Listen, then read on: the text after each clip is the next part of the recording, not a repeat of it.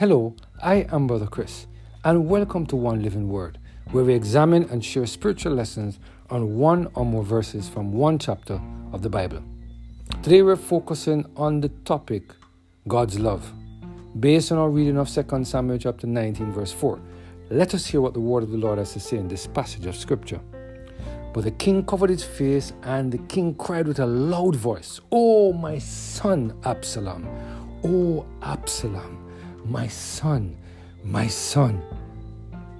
When we have the love of God in all of our hearts, no matter how wayward our children are, we are still going to love them. No matter how far they have wandered from the Lord, when they eventually die, we will mourn their loss with deep sorrow. In 1 Samuel chapter 19, verse 3, 2 Samuel chapter 19 and verse 3, we see the love of a father for his son. The word of the Lord said, "But the king covered his face, and the king cried with a loud voice, 'Oh, my son Absalom! Oh, Absalom! My son, my son!'" There are many parents who show conditional love towards their children.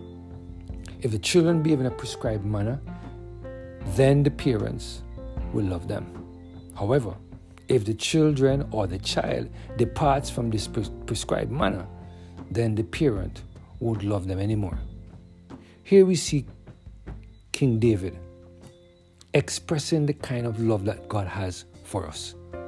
His tears of sorrow results from a feeling of great loss and the fact that as a parent, he was unable to help his son change the course of his action.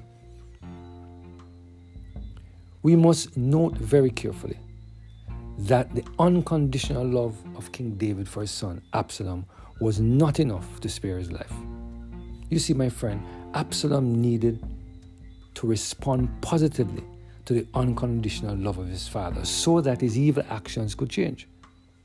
There are many of us who want to have positive things to occur in our lives, but we are unwilling, like Absalom, to respond in the correct way to the love of God. Today, the Lord is reminding us that no matter how much He loves us, unless we respond positively to His unconditional love and obey His commandments, we will have the same fate as Absalom.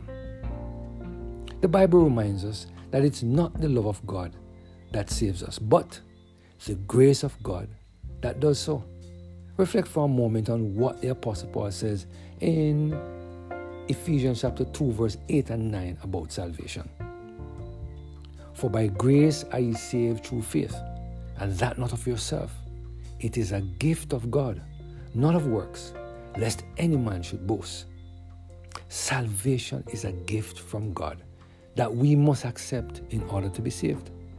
Had Absalom sought the wise counsel of his father, the devil would not have taken possession of his life and bring him to an abrupt end.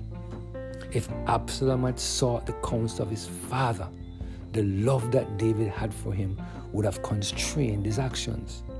There are many of us who are living defeated Christian lives today simply because we will not allow the love of God to constrain us.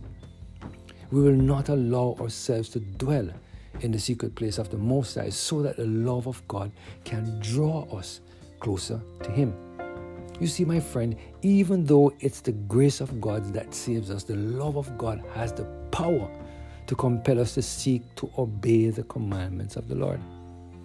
I pray that we will allow the Holy Spirit to take full control of every area of our lives so that we can spend time under the protective wings of God and experience the unconditional love of God. I pray that we will not listen to the deadly advice of Satan, but instead we will continue to seek the counsel of the Lord so that He can lead us in the paths of righteousness and we can learn to obey His command.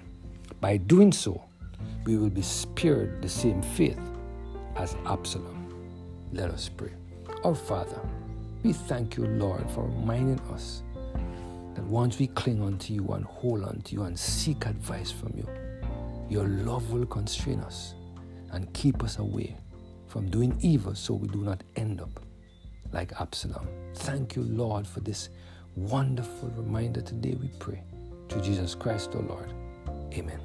Have a blessed and Holy Spirit-filled day.